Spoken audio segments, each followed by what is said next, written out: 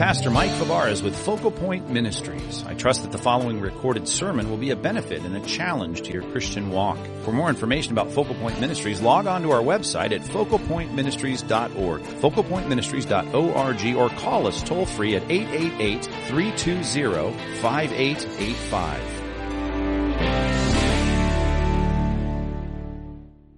Well, before we all had access to the internet, and before any of my sermons were on a sermon app, before there was a Focal Point radio ministry, what I'm trying to say is before anyone really listened to any of my sermons, when it came to making and writing and crafting sermon titles, I was much freer back then. I was unencumbered. I was a bit experimental, you might say. Quirky, I don't know. I just went about it a little differently. And I happened to come across a list of like my oldest sermons, and I just have to share how good they were. Here's one.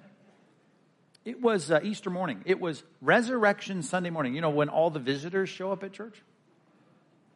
Emblazoned across the top of the worksheet was the title of the sermon. Ready for this? Easter Schmeaster, I called it. I'm not kidding. Easter Schmeaster. You had to be there, I guess. I had a reason for it. I thumbed through some more of those early sermons, and I mean, a lot of them were handwritten. And at the top, I had in a sermon I preached at church from 2 Timothy chapter 1, verses 13 and 14. And if you think in biblically, think about that, right? Paul's letter to Timothy. And I found the title, and here was the title of the sermon. It was, Here's My Fish. I actually pulled out the paper, and I looked through it. I'm still not sure why I called it that. It had nothing to do with the feeding of the 5,000, had nothing to do with fishermen. It was just, here's my fish. But there was one in that list I couldn't help but think of. It's the reason I started looking at old sermon titles, because I remembered a sermon title that I had constructed years and years and years ago when I was preaching a message on the Holy Spirit, which certainly was what made me think of it as I was studying the passage this week in Acts chapter 8. And it was a sermon about the Holy Spirit and His work in our lives. And here was the title. Are you ready? Holy Ghost, You Scare Me. That's the title. I mean, come on, that's good. That's good. That's a good title. It's a good title because I still think it's good because it's true. I mean, a lot of Christians are scared by the whole topic, right? The Holy Ghost. What's going on? I mean, we've lived in the wake now, in the last 120 years or so, of the modern charismatic Pentecostal movement, and it certainly has led to a lot of Christians who are students of the Bible. They're Christians, and they look at the text of Scripture, and they think of all the kind of confusion and commotion going on in parts of Christianity, and they say, well, I'm kind of scared by that topic. I mean, is this going to mean I got to go through some weird thing or be slain or fall on the ground or say weird things coming out of my mouth? I don't know that I even want to dig very deep in this topic. And sadly, this all-important part of the Bible and the Christian life, a lot of people have just purposefully remained clueless about these things. I mean, they are purposely ignorant about what the Bible has to say about the teaching of the Holy Spirit, or they just touch on it on a surface way, but they don't go much deeper than that in trying to understand what the Bible says regarding the work of the Holy Spirit in our lives. And of course, you know, I am never going to suggest that that's a good response to a topic, although there may be a lot of weird things being done in the name of the Holy Spirit these days. We better know what it is if we're students of the Bible. If we say we're connected to Christ, we've got to know what this is all about. And sadly, a lot of the confusion and a lot of the commotion has really been rooted in two passages, primarily, if you really want to think about it theologically, two passages in the book of Acts. One in Acts chapter 19, and one in the passage that we've reached today in our study in Acts chapter 8. These two passages have been really the foundation for a lot of confusion in entire segments of the church. And so as we get to this text, I'm thinking, okay, this text has to be rightly understood. Because if we don't dig into the topic of the Holy Spirit, I can guarantee you two things. Number one, you're going to impede your Christian growth. You just will. The Holy Spirit is integral in that, and you better understand it. And number two, you're going to not be the effective person in relaying the message of the gospel to our generation. If we're talking about gospel advance, you better know what the Spirit's role is in all of that, and you ought to be identifying it and relying upon it and expecting it and cooperating with it. And you've got to know what those things are. But it's passages like this that are so often misrepresented among Christians, not only now, but historically. In many ways, it's ramped up, as I said, in the last century and a quarter, and we need to make sure that we say, oh, I understand that. And I know that, and I can look at the whole of Scripture and put these two passages and understand them in their right historical and redemptive context and say, I get what's being said here. So let's not avoid it. Let's dig into it. That's why I only picked 4 verses for us to study here today. So take your Bibles out if you haven't already, and let's make sure we understand what's going on in Acts chapter 8, verses 14 through 17. Now remember where we've been. It's the thing about preaching consecutive text. You got to kind of keep up in your mind as to where we've been in the past. We've got here the persecution breaking out in Jerusalem, so it's scattering the church. Stephen has been martyred. And Philip now becomes the subject of a lot of what we're reading here in chapter 8. And Philip goes into Samaria. And Samaritans and Jews did not get along. It's not much different than what you're seeing on the news when you see the headlines this weekend about all the tear gas and the rubber bullets and the rock throwing that's going on in eastern Jerusalem. And even on the Temple Mount there, at the mosque on the Temple Mount. And all of that's going on. And you're thinking, these people cannot get along. How long have you not been able to get along? And you think, well, that's how it was in the New Testament.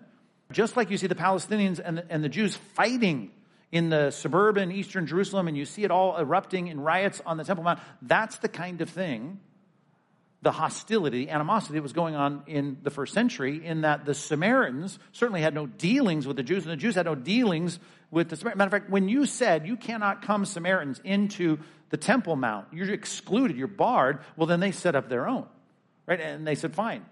And they had Mount Gerizim, and they had their place where they worshipped and did their sacrifices. And you had these two rivals. And the Jews could hardly think less of a group of people than they thought of the Samaritans. And yet, here was the promise in Acts 1:8, right? The Spirit is going to come upon you. And you're going to have power now to be my witnesses in Jerusalem, Judea, and then Samaria. And then to the ends of the earth. Now, that was a problem. It was a problem in so many ways because you had to convince an entire group of people that relied on the promises and covenants of Abraham and everything that God promised, and then the coming of Messiah, and reading all about Isaiah and Jeremiah and Ezekiel and Daniel, the major prophets in particular, about all the major promises of the coming of Christ. And they said, here he is, Jesus of Nazareth. He is the Messiah. And now you're going to take that into Samaria that has a rival religion going on? Although they claim they followed God, we say these guys are bad guys. And all of a sudden now, you got to take the gospel to where Philip was chosen to be the key player, the running back who takes the ball into Samaria. And as he's there, you see he's endowed with special abilities to break natural law and do some things like heal the paralytic we saw. And people respond. And they respond well. Not everyone, of course, but in the Samaritan town, they have conversions and people are trusting in Christ. They're believing the euangelion, the good news of the gospel that is preached by Philip. And he baptizes them in water.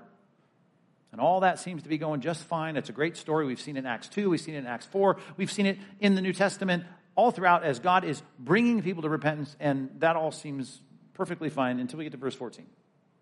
14 through 17. Follow along as I read it from the English Standard Version. Now, when the apostles at Jerusalem heard that Samaria had received the word of God.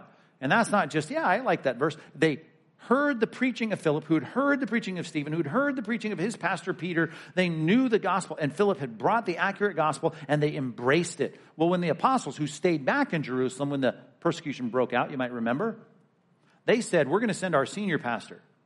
Peter was the primary preaching pastor, and John, the associate pastor of the megachurch in Jerusalem. We're going to send those two key apostles, and they're going to go down to Samaria, which is really north, so it's up, but it's down in elevation. Verse 15, they came down and they prayed for them. So Peter and John, two of the key apostles, go down and pray for the Samaritans who had received the word. They had already been baptized in water, that they might receive the Holy Spirit.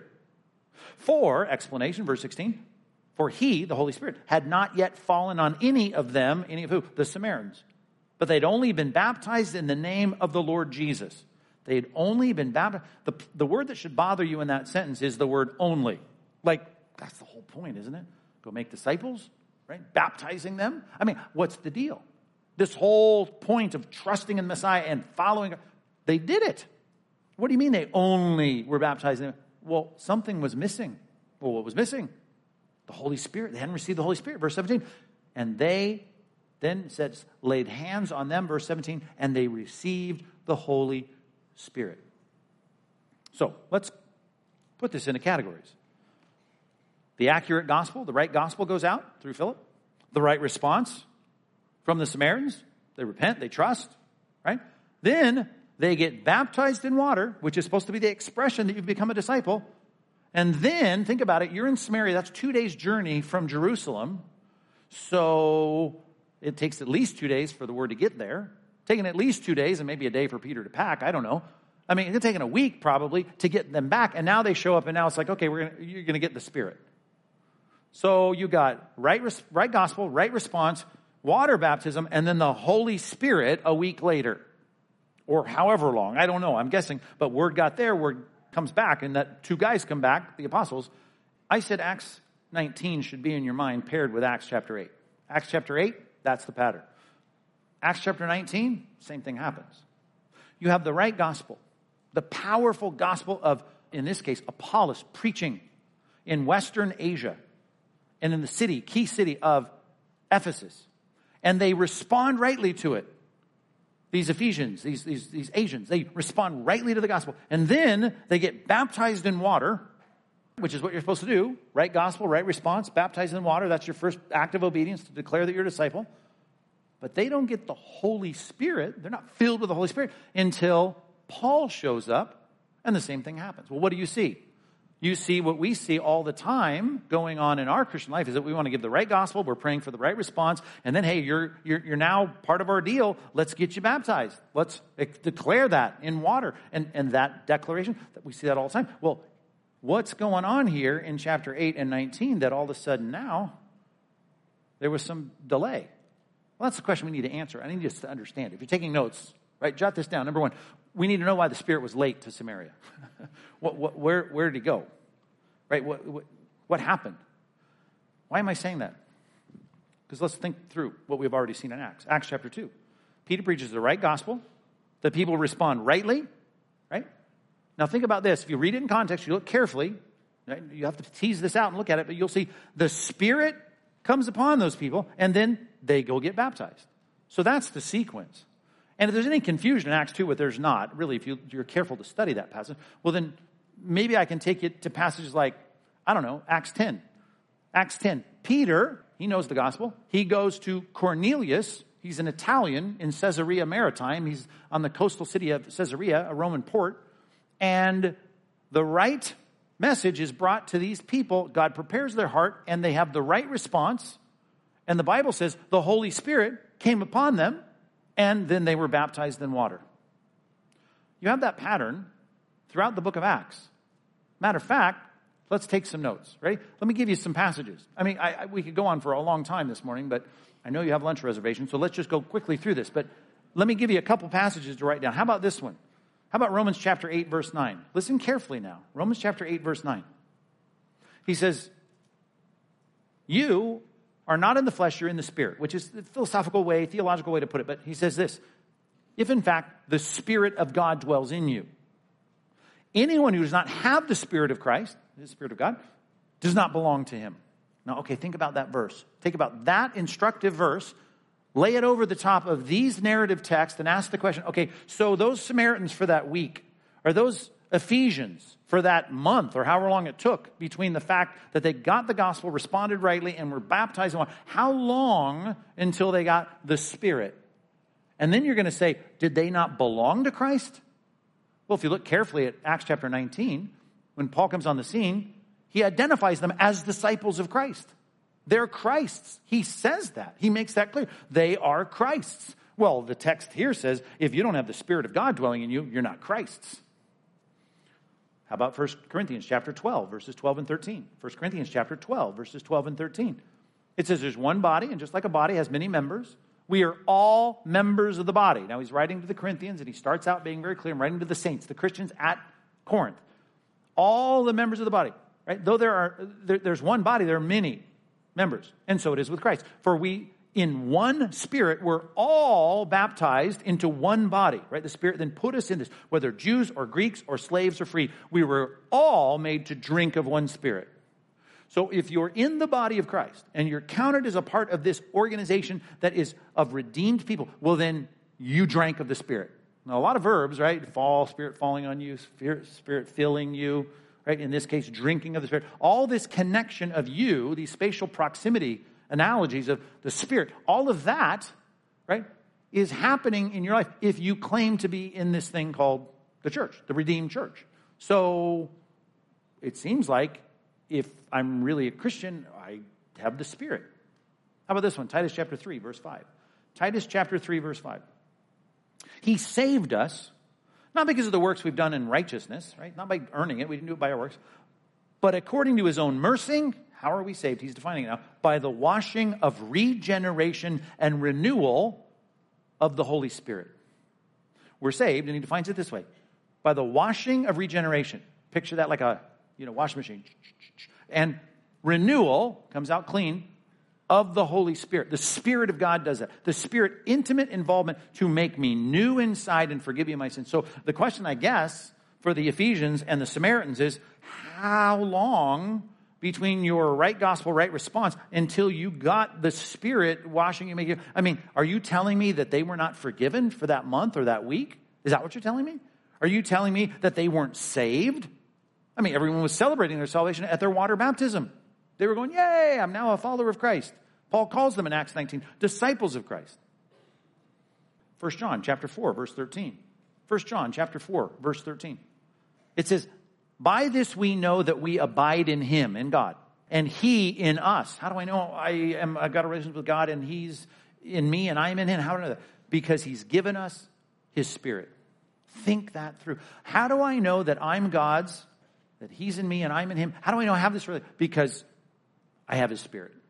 So again, I'm asking those Ephesians and those Samaritans, are you telling me that the right response to the right gospel and this celebration of their faith in Christ and baptism, they didn't abide in? What were their quiet times like that first week? I mean, this is weird. How were their prayers and their worship? Romans chapter 5, verse 5. Romans chapter 5, verse 5.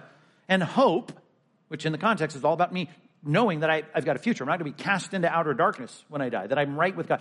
This hope does not put us to shame because God's love has been poured into our hearts through the Holy Spirit who has been given to us. So the Holy Spirit's given to us, and I now know that I have the love of God, and that gives me the hope. God loves me. He's not going to condemn me. I'm accepted. I have peace with God. And how do I know that? Because the Spirit of God came into my life.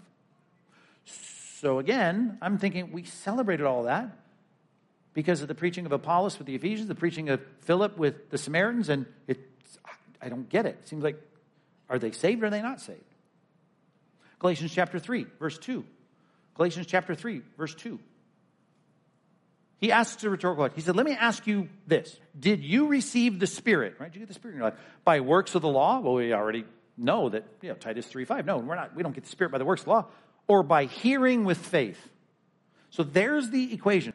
I know that his answer in that rhetorical question is you get the Spirit by hearing and trusting in response to that. So I'm saying, why was the Spirit late to Samaria?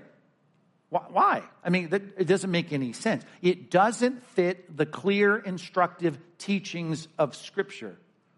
And it's everywhere. In the book of Acts, Acts chapter 9, the Apostle Paul, right? Ananias, not the one killed in chapter 5, but Ananias, this disciple, shares the gospel, right? And I mean, we don't see all the details of that, but Paul then, right, responds. It says he's filled with the Spirit. The Spirit came upon him and he's saved. And then he gets baptized in water. That pattern is consistent. That pattern is described. That pattern you cannot get out of that straitjacket. And I just gave you 6 verses right there, and we could go through 60 about how the fact that you are a Christian because the Spirit of God dwells in you. You don't have the Spirit of God, you're not a Christian. I mean, it was enough to quote Romans 8:9, but I mean, I'm just making the point. So I got to say, scratch my head. What's going on in these two passages? Here's the problem. The animosity between the Samaritans and the Jews. The animosity that exists, though secondarily, but still very large, between the Jews and the Gentiles. I want you to look at the pattern in 3 contrasted cases. Acts chapter 8, Philip with the Samaritans. Acts chapter 19, Apollos and the Ephesians. And then I want you to add this one in Acts chapter 10, Peter and Cornelius the Italian. That's still in Israel. But the question is, why is the pattern different with these two and yet, like, here's Peter giving the gospel, and we have the same thing. We have the right message, the right response. We have the Spirit come into their lives, which seems to be the standard normative thing throughout the Scripture. Not only normative, it seems required that you can't be a Christian without the Spirit in you. And then you have water baptism as an expression of that. That sequence we have with Peter as he leads Cornelius to Christ. Do you know anything about chapter 10 of Acts? How much prep did God do in Peter's heart to get him ready for that? A lot. And he's an apostle, the authorized agent bringing the authority of Christ to this situation. A whole chapter is written on this. And the sequence is normal. The sequence is not normal in Acts 19, and it's not normal in Acts chapter 8. Why? Because we don't have apostles there. Now read our passage again. Look at it. Now it starts to make maybe more historical, redemptive sense. Now, when the apostles at Jerusalem heard that Samaria had received the word of God, which is like ding, ding, ding, ding, ding, that's crazy. How can that be? Right? If they rightly received, they sent Peter and John, apostles, who came and prayed for them that they might receive the Holy Spirit. But he's not there. Why? At least not in the way that he is in every other Christian's life when they become a Christian. For he had not fallen on any of them. They had only been baptized in the name of the Lord Jesus. They did what they were supposed to do. They responded rightly. They even took their first step of obedience. But they laid their hands on them and they received the Holy Spirit. Now, here is the promise of Christ. In John chapter 10, right? I am the shepherd of you guys. He's talking to his disciples, and I'm a good shepherd, lay down my life for the sheep. But I have sheep of another fold, right? They're not here. They're not part of us. I'm going to go get them and bring them in. And those outsiders, including Samaritans and Gentiles, they're going to be a part of this, and we're going to have one flock and one shepherd. We're going to take two, to quote Paul to the Ephesians, take two hostile groups of people, which includes Gentiles and Samaritans, and we're going to bring them in with the Jewish people, and everyone who trusts in Christ, they're all going to be one, whether slave or free, whether Jew or Greek, whether circumcised or uncircumcised, whether Scythian, barbarian, it doesn't matter. Everyone responds to Christ, and they're in one body. Now, I know the hard thing about mixing oil and water here, which seems to be like on the news, you see the difference of hostile groups of ethnic people. You say, how in the world can that be? Well, it's going to be by promise and now by authorized, credentialed, if you will, precedent. That the first Samaritan saved is going to have that authentication of the apostles present to say, yes, this is real. The wild olive shoot really has been grafted into the tree, and it's real. And now there's going to be supernatural signs that affirm it, which though our passage doesn't talk about, there's no expression of that. We know it's there. How do we know it's there? Because in verse 18, it says, Simon saw the Spirit was given through the laying on of the apostles' hands, and he offered them money, saying, give me this power also, so that anyone I lay my hands on may receive the Holy Spirit. Now, you just watched us commission some people, and we even, commissioned and ordained a pastor, and we laid our hands on them. And I don't know if I said, how much would you pay for that power to do what I just did? I don't think it's going to be a very high bidding war. Am I right? It's like, so what? I could do that, right? Well, you could do it. It wouldn't have the right kind of sanctioned authority of Christ, but it ain't no big deal. Some guy with a half-hearted conversion to Christ didn't go, I want that power. I want that power right there. So we know, and it's explained further in Acts chapter 19, that when Paul shows up as an apostle of Christ, and he lays hands on them, they receive the Holy Spirit, and these miraculous things start happening. Well, the same thing happened with Peter. Same thing happened when Peter came to Cornelius in Acts chapter 10, and Cornelius is saved, and there is supernatural signs that affirm that this is real. But there was no delay. Why? Because there was an apostle there.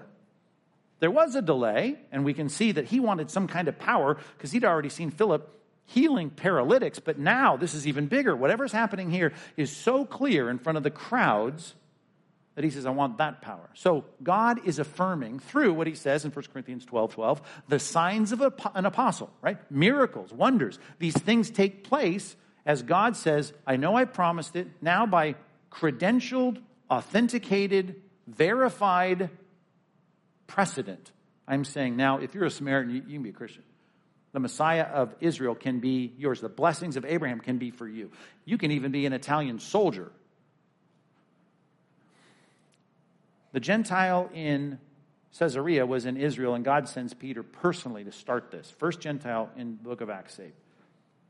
The Gentiles in Western Asia, Apollos hits that one first, but eventually those Gentiles, so it's bifurcated. We've got two sets of Gentiles. We got the ones that live in Israel. In this case, he's working in Israel, and in Cornelius in chapter 10, and those living way out there in the outskirts of the West in Asia, Asia Minor as we call it. So Gentiles outside of Israel.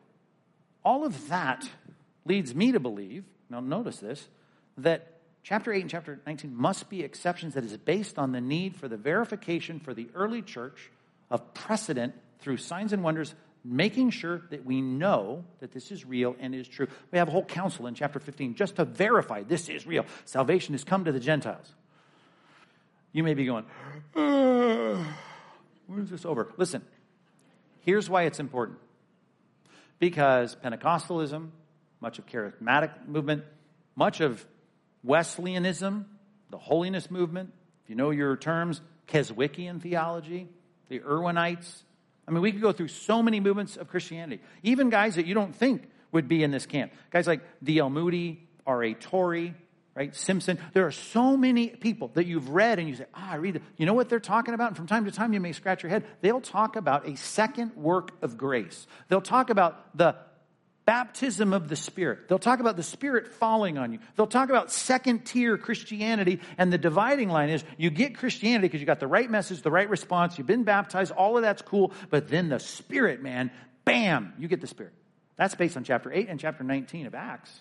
And that second work of the Spirit, it's called the second blessing theology, is everywhere, particularly in modern Christianity. When you add the layer of, well, they did miraculous signs, it's implied in chapter 8, and it's evident in chapter 19, so we want to see you at least speak in some, other kind of weird language, or fall down and shake, or maybe like the Brownsville revival, if you can just laugh and show that the Spirit has gotten you drunk with the Spirit.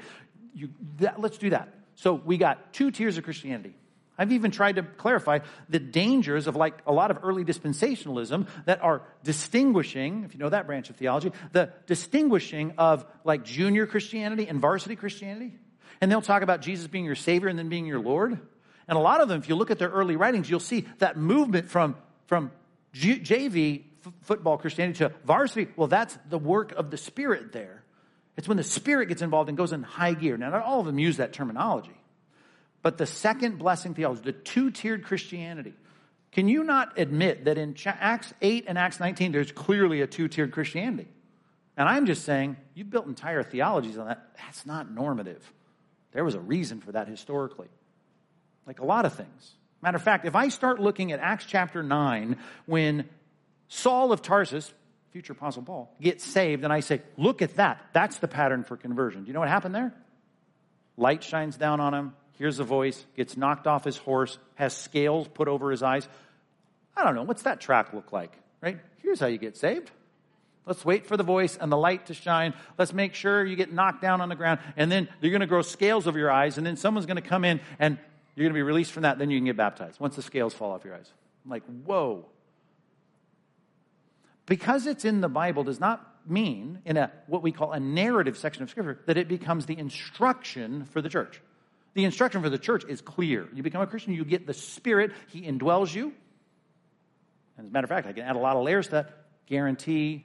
He's the guarantee of our future. He is there as the seal of God. So it's permanent. You don't lose him, and you don't get a second dose of him, or you don't become a Christian without him, and then you get him later. Can you see how many just at least give me a raised eyebrow that you've heard of this second blessing kind of theology. It's in a ton of places. Mostly in the last 200 years, 300 years, but really intensified in the last 120 years.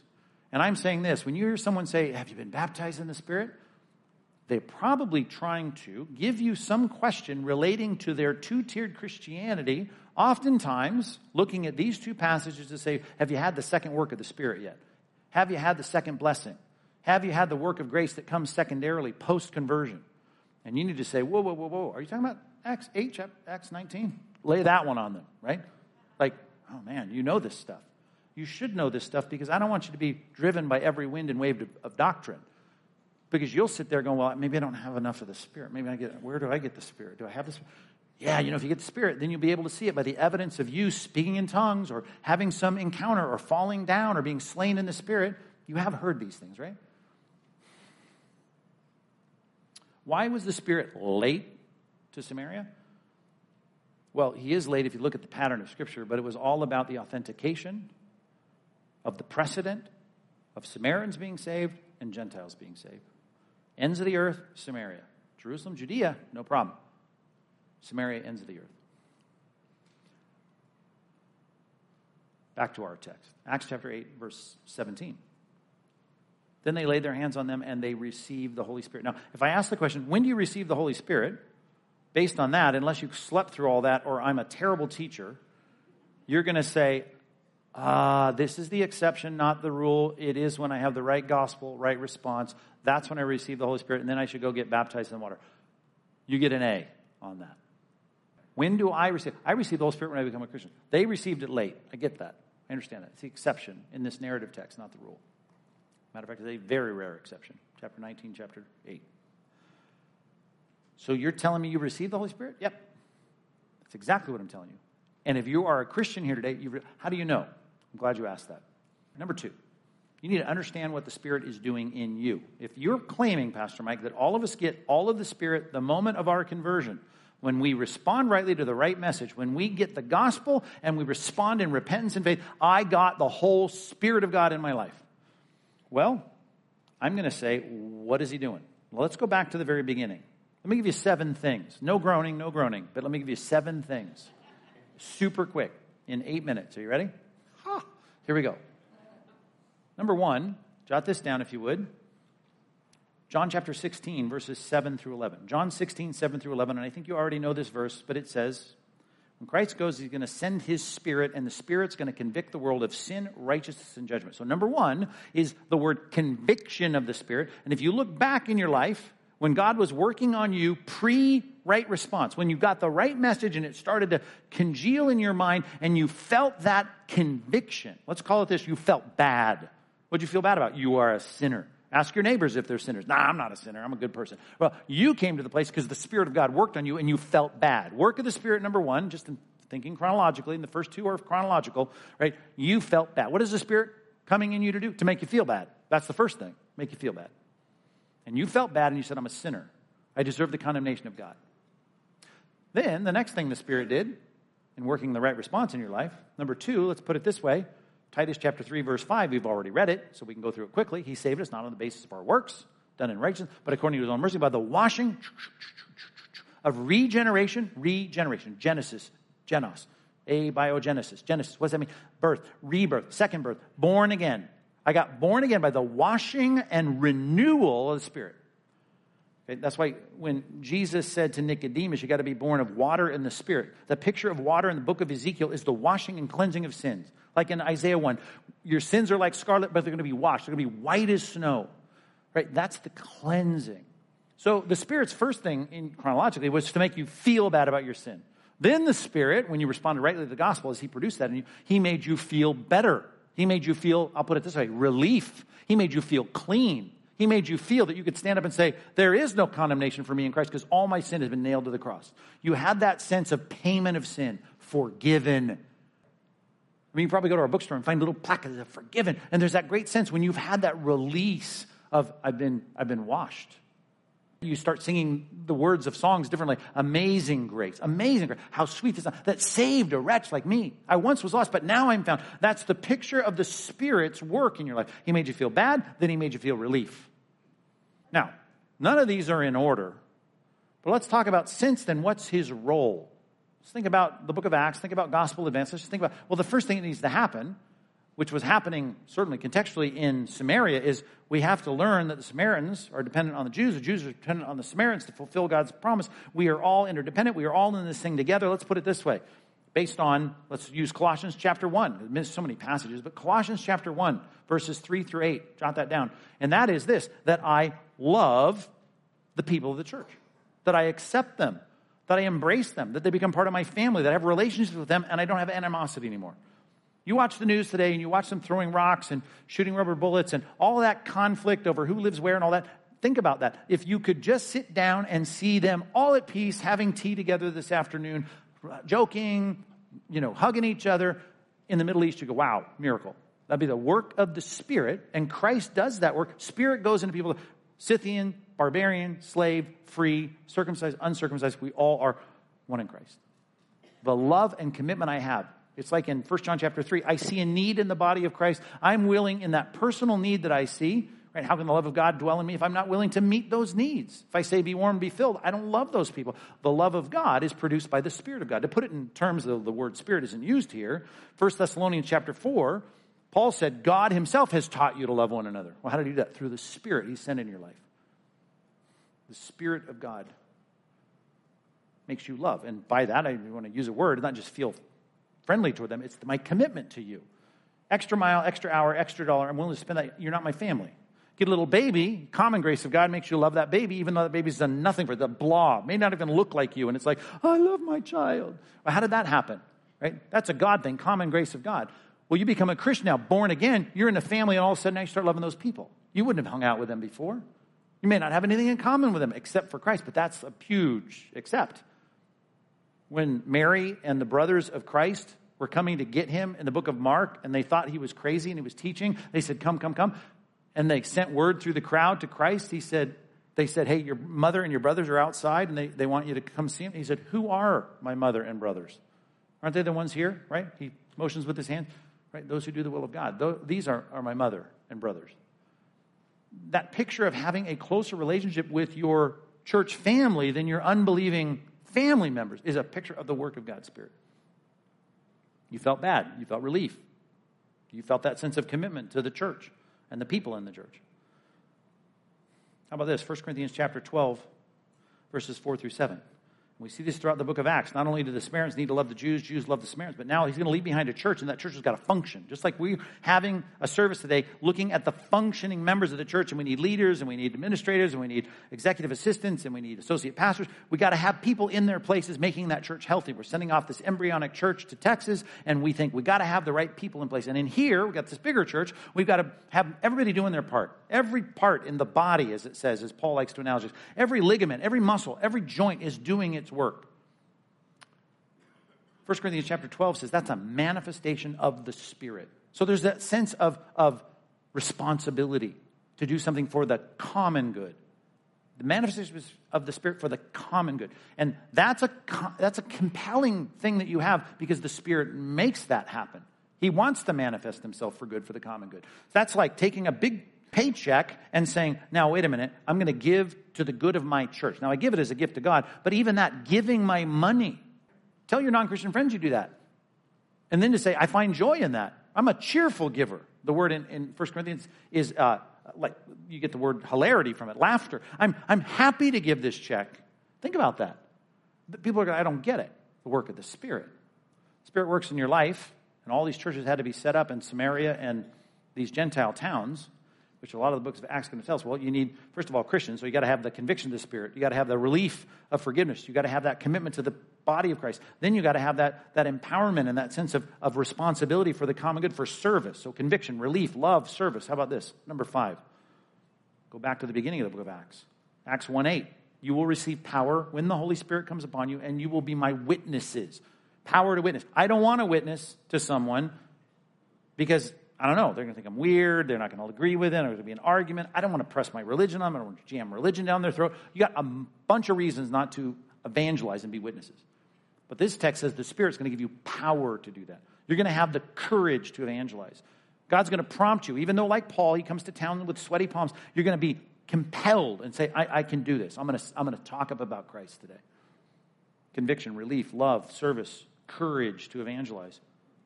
How about this one? Matthew chapter 10. A lot of this was going on. We already saw it with Stephen. We saw it with Peter in front of the Supreme Court of the nation of Israel. Right? The Spirit says in verse number 20, Matthew 10, 16 through 20, 20 says, when you're in that tough situation, backed against the wall, it is not you who speak, but the Spirit of your Father speaking through you. When the fishermen from Galilee stood before the Supreme Court of Israel, the Sanhedrin, and stood there when they said, shut up about Christ, and he said, listen, no other name under heaven given among men by which you must be saved. And when they said, we can't do this anymore, we're going to beat you. And he said, see if it's right in your mind to obey you or God. You think about that. We're going to obey God rather than man. I mean, when he put his head down on the pillow at the Sheraton in Jerusalem that night, think about it. And he's going to sleep. He's got to think to himself, how did I do that? Right? An uneducated fisherman, it's like God was doing this work. And you're going to have those experiences of you being able to stand up and articulate a defense for the gospel. That's the work of the Spirit, the insight to defend the truth. Conviction, relief, love, service, courage, insight. How about this one? Romans chapter 15, verse 13. Romans 15:13. May the God of hope fill you with all joy and peace in believing. You're trusting in him. So that by the power of the Holy Spirit you may abound in hope. Hope in the book of Romans, which is what I'm quoting from, all about this assurance that I stand right before God.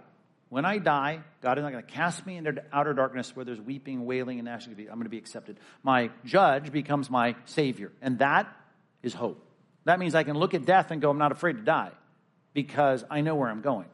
I've seen Christians die who have the Spirit in their life, and non-Christians die who don't have the Spirit. They die differently. Like Herbert Lockyer in his book, Last Words of Saints and Sinners, he just catalogs the two ways people die. And you can see it in his research, and you can see it in your own life, and you should be asking your pastors how they see it in people that die. It's night and day, because one dies and says, for me to live is Christ, but to die is gain. And others, without the Spirit, are grasping, as it says in Hebrews, they're enslaved to the fear of death for their whole life. They think we're crazy, like we have a death wish. Right? But if I really have that hope, then I realize this, like it says in 2 Corinthians chapter 5, I have this tent and it's going to go away and it's earthly and all that, but I know this. I have a building from God, not made with hands. And I just long not to be unclothed, not that I want to die, but it's that I want to die because I want to be clothed in my eternal dwelling. As it says in Romans 8, let's just look at that because I haven't taken to very many cross-references. I've quoted a bunch, but let's go to Romans chapter 8, verse 23. Not only creation, but we ourselves who have the first fruits of the Spirit. Presence of the Spirit. We groan inwardly. The Spirit makes us groan for what? As we wait, look at this word, eagerly for adoption as sons, the redemption of your body. What does that spell? Death. You got to die to get the redemption of your body. See, Christians should be able to say, I'm not afraid of death. Matter of fact, to die is gain. When I'm dead and you come to my funeral, if you outlive me, just know my tongue is going to be sticking out at you like, I'm done. I'm done. You want to cry? Cry, I don't know, for yourselves, but don't cry for me because I'm glad to be gone. A lot of good things here. Fine, great, yeah. I want to go. I can't wait to go. Now, Paul says you can't be suicidal because you have to stay on in the flesh so you'll have fruitful ministry as long as you're here on the planet.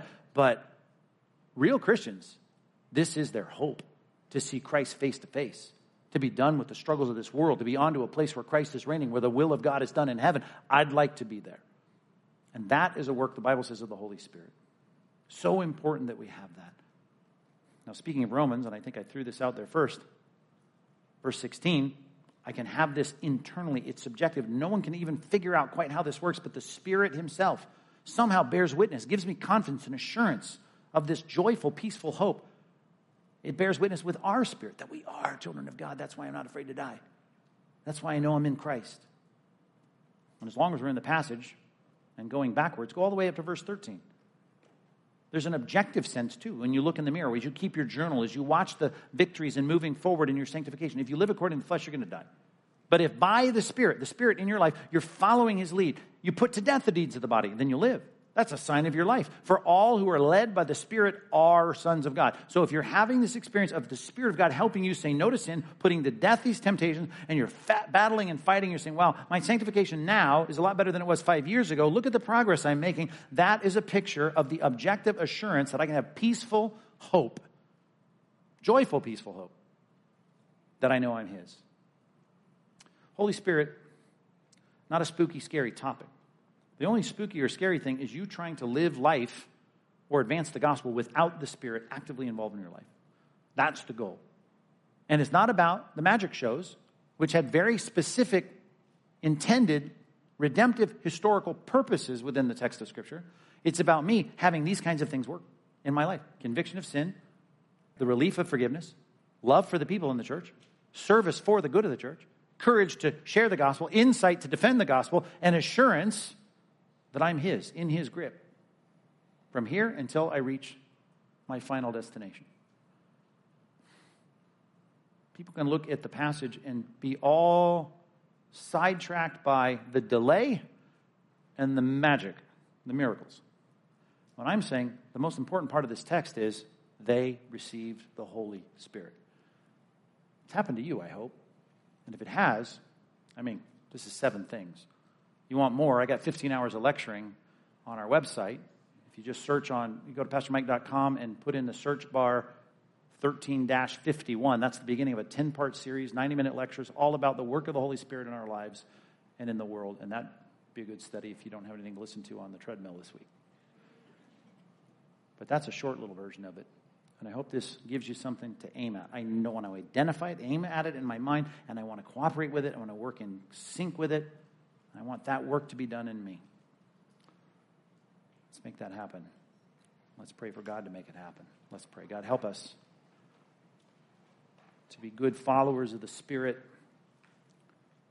who's not just trying to get us to advance the gospel, although that's key and major, and always we see it in Scripture. To have the courage to share the gospel and the insight to defend the gospel, but it's to know we're yours. That's a big, big part of it. And that takes me back to feeling the conviction of sin and unworthiness before a holy standard, being convicted of sin and righteousness, and knowing that I deserve judgment, but then having the relief that my sins are removed from me as far as the east is from the west. How good that is, God. How great that is that your Spirit can bring us that sense of being washed and cleaned and renewed. And then, God, we've got work to do as a team. We're not individual in this. We're not just individual evangelists going out and sharing the gospel. But we're a team. Loving each other, caring for each other, doing things for the good of this organization called the church, the organism of the body of Christ. Speaking up, defending, and always resting in the fact that we have this treasure in earthen vessels, in broken pots of clay. And we can't wait for the redemption of these pots of clay. We got hope. We know where we're going. No fear in death, and courage in life because of the presence of the Spirit. In Jesus' name, amen.